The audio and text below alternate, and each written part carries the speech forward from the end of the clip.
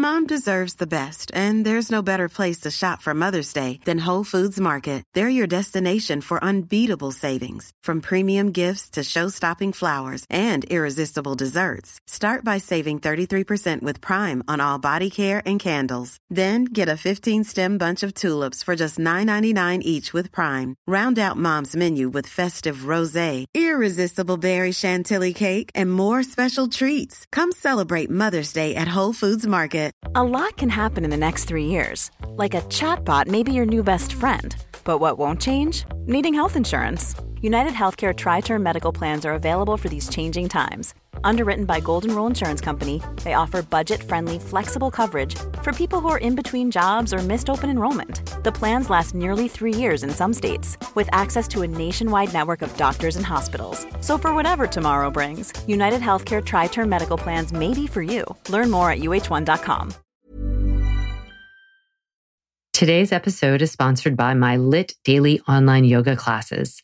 This is an exclusive pass into my personal practice and program that I created from experience as a physical therapist and 20 years developing my LIT yoga methodology. There is a different class with me every day, including special monthly live streams, so you can feel your most lit up anytime and anywhere. Get a 3-day free trial today by going to movementbylara.com and clicking daily classes. Let's get moving.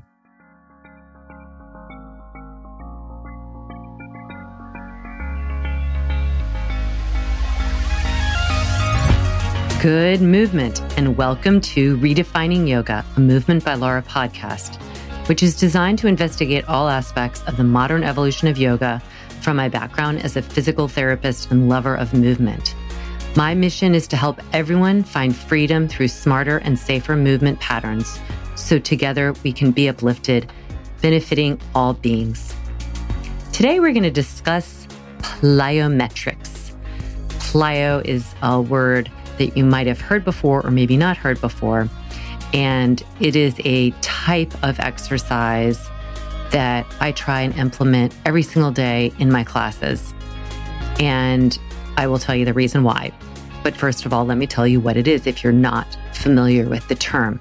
So plyometrics, also known as plyo, is a little different from other forms of exercise that you might be familiar with, which is movements that are designed to make you stronger, build body mass, or muscle strength.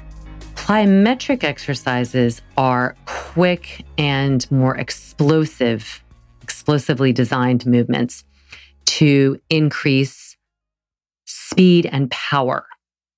So the way that I often think of plyometrics is anything that involves some kind of jump, some kind of place where you're leaving the ground and then you're coming back down. So plyometrics were originally actually called jump training, and they were used as a form of repetitive jumping to help increase speed and explosiveness for Russian track and field athletes. Started with some scientists during the Cold War, started working with athletes for working on their plyometrics and wanting them to be more explosive out of the gates in track or more explosive on the field. And so Fred Wilt, an American track and field coach, started noticing the Russians' increased gold medals at the Olympics in the 1960s and 70s and looked at their training practices and started implementing plyometrics with his own. So plyometrics became the name of this new form of exercise. And all the U.S. sports teams and others around the world have put this into their practice. Now, plyometrics we kind of naturally, if you think about kids are naturally doing plyometrics, unless, it's a modern day kid who's sitting on the couch or stuck inside in, the classroom. If you just were letting kids go out to play, what you see is they're like little puppies. They're just moving around. They get on the ground, they get up, they climb things, they hop, they jump. They're naturally putting this into their movement system. And by doing that, the body is evolving in this very balanced way, because what plyometrics do is they involve different types of muscular contractions. And I've spoken of this before, but the different types of muscular contractions are concentric contractions, which these are all the isotonic, meaning the same tension. You're not holding a weight or something per se when you're doing this, but there's a shortening. The muscle is shortening. And then the eccentric is where the muscle is lengthening. And then there's this kind of in-between resting phase. And so what a plyometric does is it does these actions quickly. So there's what I would call a coil where you're getting the muscle shortening, and then there's a spring, and then there's a landing, and in that landing, there's muscle lengthening and controlling the land as well. So when I implement these in my classes, because it's so beneficial, it is working for all of those muscular phases where you're loading the muscle and getting it coiled and ready. You're pushing off and getting it contracted to unload the body or get the hop. And then when you land, there is a control of the descent of the joints, right? So you're not just like landing without that control. And so the goal ultimately is to decrease the amount of time in between these movements so that you become faster and stronger in between the eccentric and concentric. So coil spring, coil spring, coil spring. And I often, in my classes, will use the example of like a basketball player. A basketball player, a really good one, if you watch when they're taking a shot or they're going for a rebound or they're going for, any kind of getting the ball and going out, but especially in the jumping, they are coiling and then they're pushing off and springing. And the ones who are really effective are the ones who can, and I've seen it I remember talking about this in a geeky way with my son's basketball coach. He loved talking to me about this because he knew that I was really into movement and being a physical therapist and kind of movement specialist. And he would explain it in his terms. He's like, the basketball players that are the best are the ones who spend as little time on the ground as possible before they make a shot. So in other words, they get the ball, they might be dribbling or something, but it's how quickly they coil and spring. So how they land, set themselves up, coil and spring, and then take the shot. And so that is a form of plyometrics. And the goal to get faster and stronger is how quickly those movements, the time between those movements can happen. So plyometrics, there's lots of reasons, and this is definitely, I will say that this is definitely a more trendy thing now with different high intensity training exercises with CrossFit and all that. So CrossFit plyometrics is not necessarily a really novel idea, but I think it's pretty novel in the yoga world, which is where I have obviously spend most of my time. But I have been doing plyometrics for many, many years, I would say, especially since doing the more non-traditional path that I've taken this last decade. And I remember some very quizzical faces when I would have people jumping or hopping. And I started doing it for a couple of reasons. So honestly, one reason I started doing it is efficiency for myself. So what I would notice in the kind of pre-Movement by Lara phase, Movement by Lara would be like this method that I've developed. But when I used to do more classical vinyasa in the pre-Movement by Lara phase, what I noticed is that I was spending a lot of time rounding out my movement practice. So I would practice yoga for like an hour and a half. And then I would also feel like I needed to run or do something cardiovascular. And I think what I was feeling intuitively is I needed that feeling of bounce, and I needed my heart rate up too. So that feeling of the yoga definitely got me stronger in some ways, and it definitely got me longer in some ways. But I was losing out on some of the increasing the heart rate, the power, this real, not power as in I feel powerful, but real, like, what is power? This mass acceleration for, all these things, the physical property of power, like this explosiveness, this ability for the body to adapt and move in all planes and in all ways. So I started adding plyometrics, and I noticed that and inversions were the two biggest things that really reshaped my practice. Besides just putting on my, what I would call the physical therapy hat, where I started analyzing things and like, why are we trying to practice some of these poses? And that'll be a podcast for another day, the poses that I no longer practice. But when I started putting my PT hat and when I started adding inversions, not headstands, handstands and forearm balances, and the pathway to them, that doesn't mean I did them right away, or I would say you're going to get it right away, but the pathway to them, the work to find more balance in those poses, and doing inversions and plyometrics with my critical thinking hat is where my practice really, really changed. So I am a big, big, big proponent of plyometrics.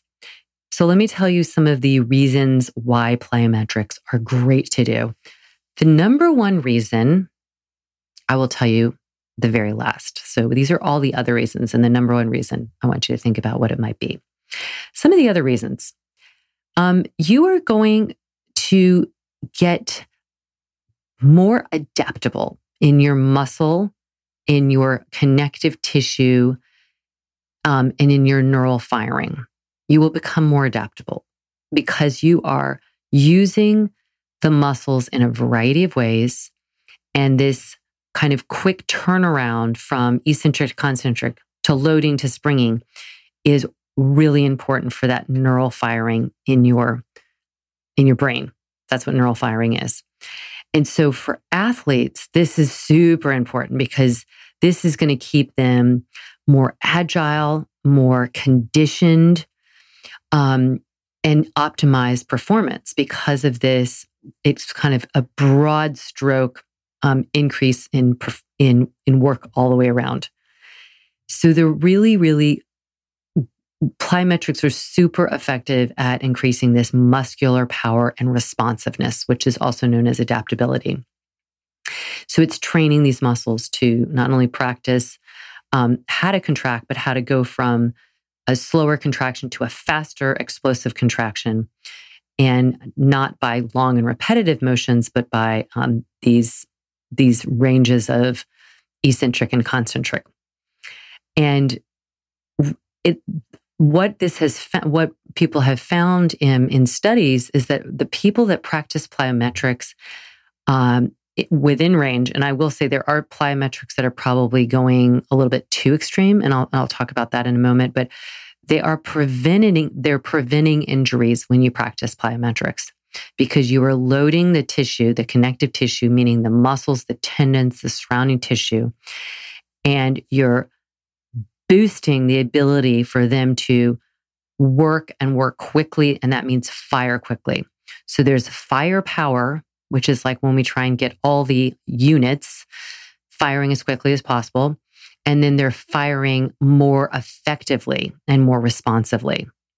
And so that is when they're able to also handle kind of the good stress. So there's good stress, and they're handling it well, because they're getting loaded and then they're springing.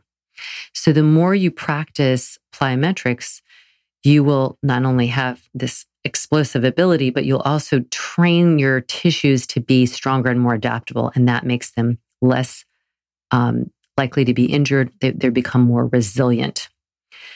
And I've seen this in my own practice too. I used to have kind of not chronic, but like just this very grumpy little Achilles tendon that would just kind of peek its ugly head up every few years if I would do like a run or something of some kind of weird movement. And it would just come, and it wasn't, it didn't sideline me, but it really bothered me. And this is when I was running, and I was like, what is going on? Why does this just kind of creep up? And I was just not loading it effectively enough. I wasn't taking it through the ranges and increasing that explosive power, that you need in plyometrics. So running, you can just run, and that can be kind of repetitive.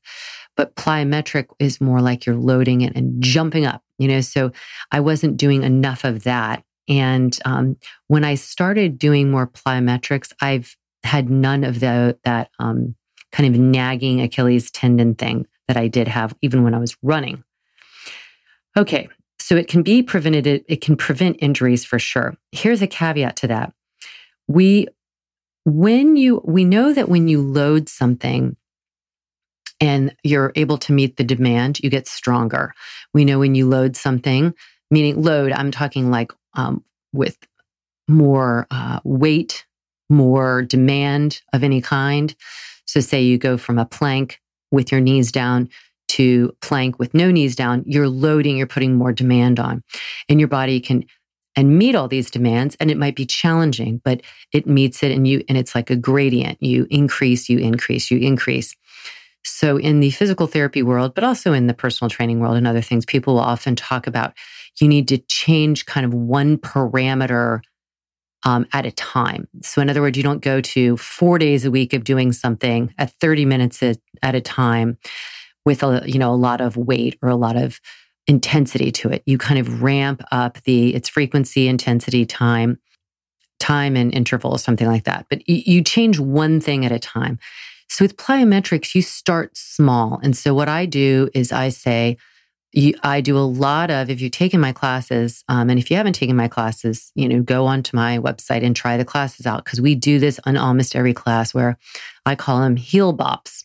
And they're basically heel lifts, where you lift and lower, pressing down into your metatarsals of your feet, especially that first metatarsal, and then you lift and lower your heels. And you can do it in bridge, you can do it in standing, and you're just warming up the tissue around the plantar fascia into the Achilles, and then everything in between, from those metatarsals and phalanges, all that tissue, all that connective tissue fascia comes up, and then it thickens around the heel.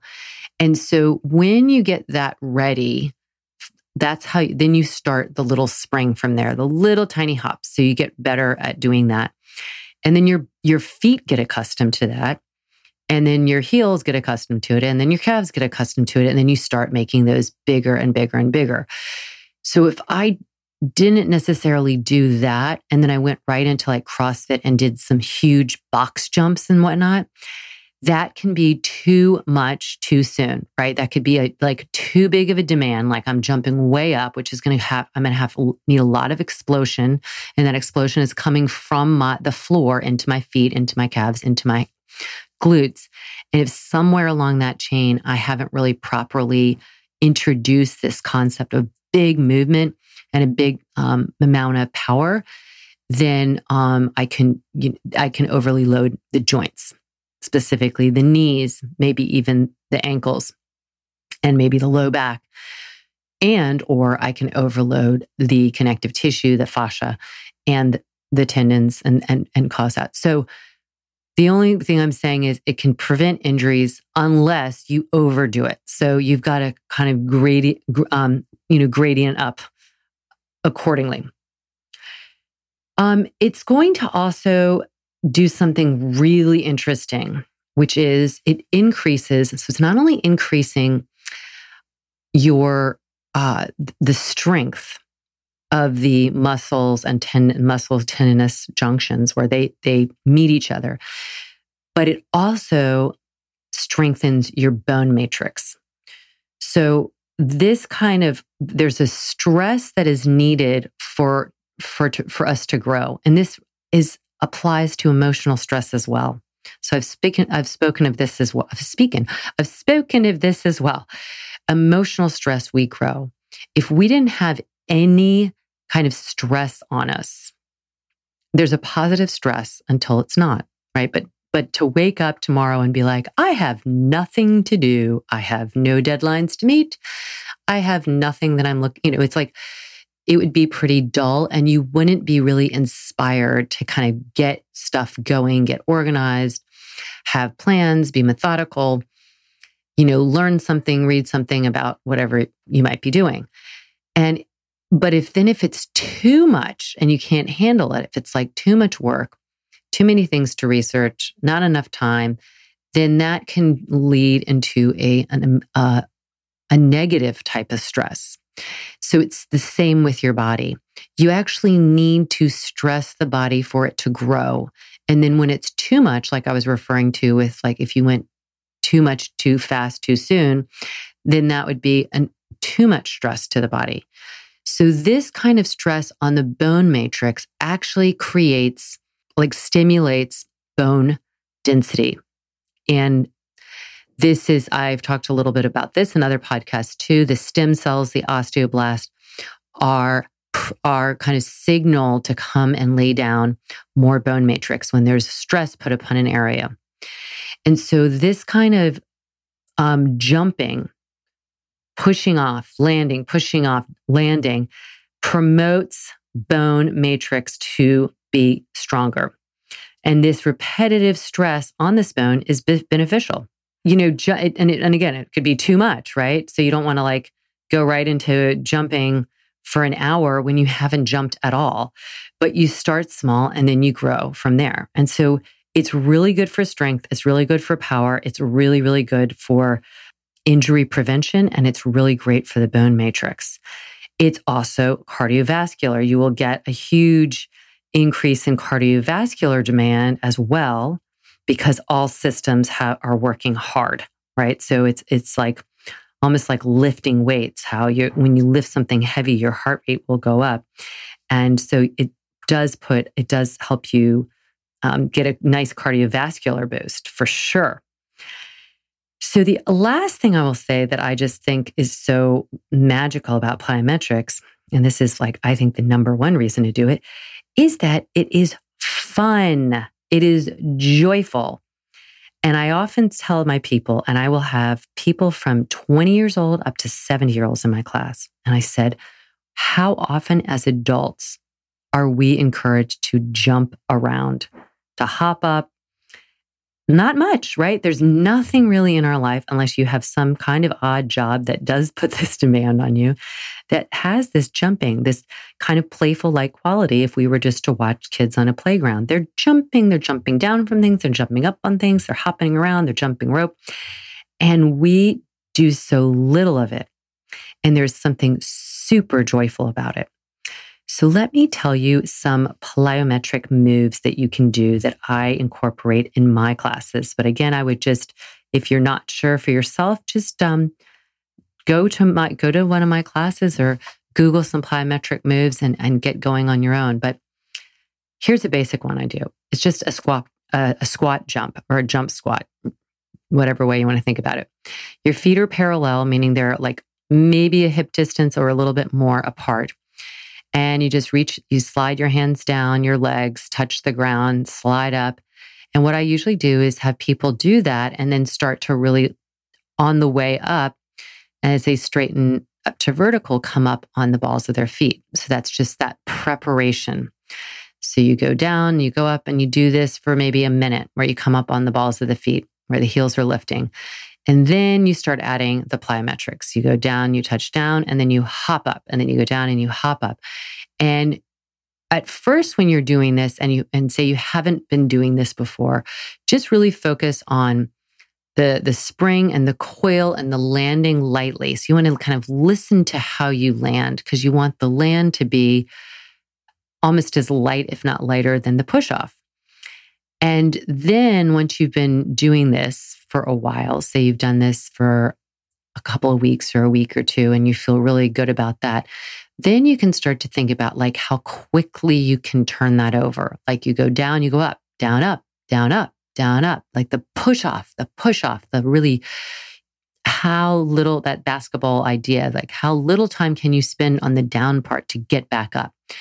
And this is just wiring your brain to learn to coil and spring and learn to adapt to those two different types of forms of contractions, where you're shortening and lengthening and you're decelerating and accelerating.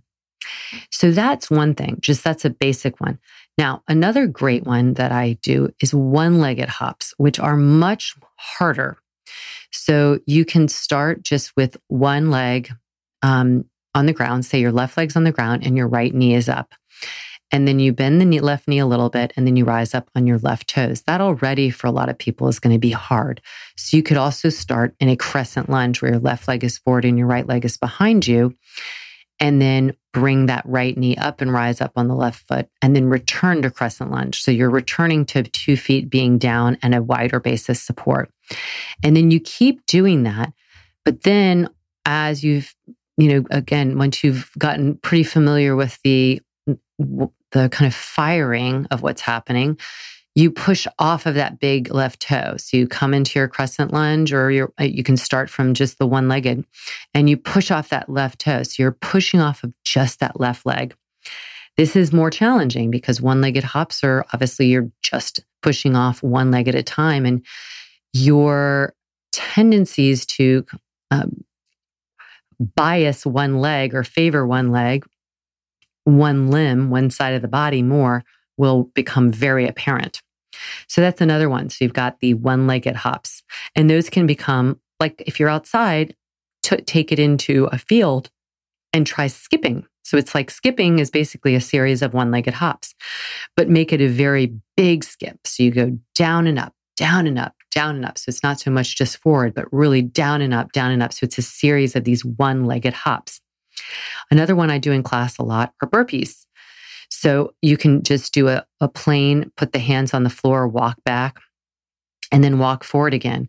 A lot of times, just for the sake of emphasizing the plyo part of it, I don't go into the push-up part of it, because what I really want people to do is do something different than what they normally do in yoga classes. And we do a lot of lowering already.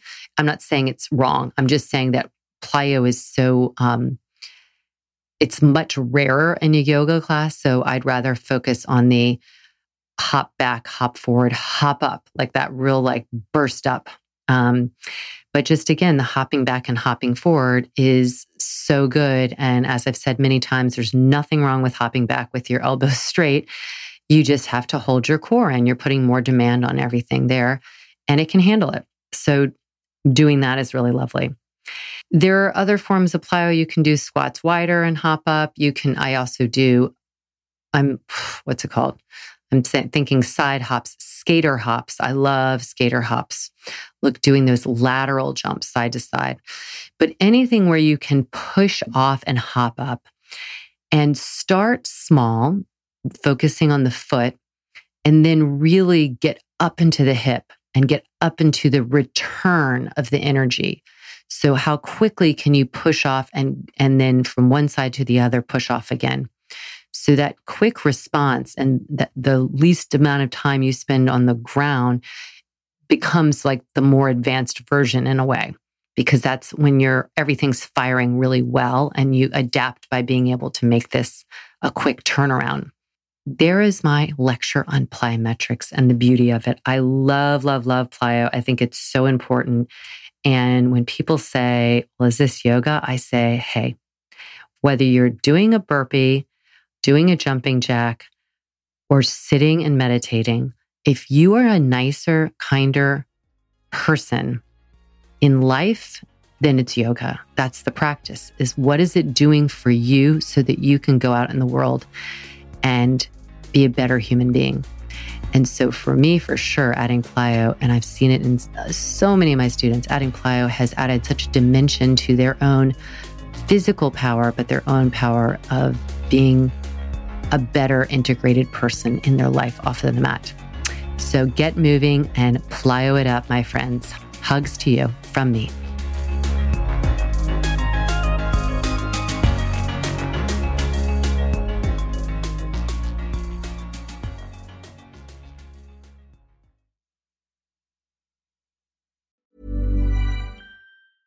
Mom deserves the best, and there's no better place to shop for Mother's Day than Whole Foods Market. They're your destination for unbeatable savings, from premium gifts to show-stopping flowers and irresistible desserts. Start by saving 33% with Prime on all body care and candles. Then get a 15-stem bunch of tulips for just $9.99 each with Prime. Round out Mom's menu with festive rosé, irresistible berry chantilly cake, and more special treats. Come celebrate Mother's Day at Whole Foods Market.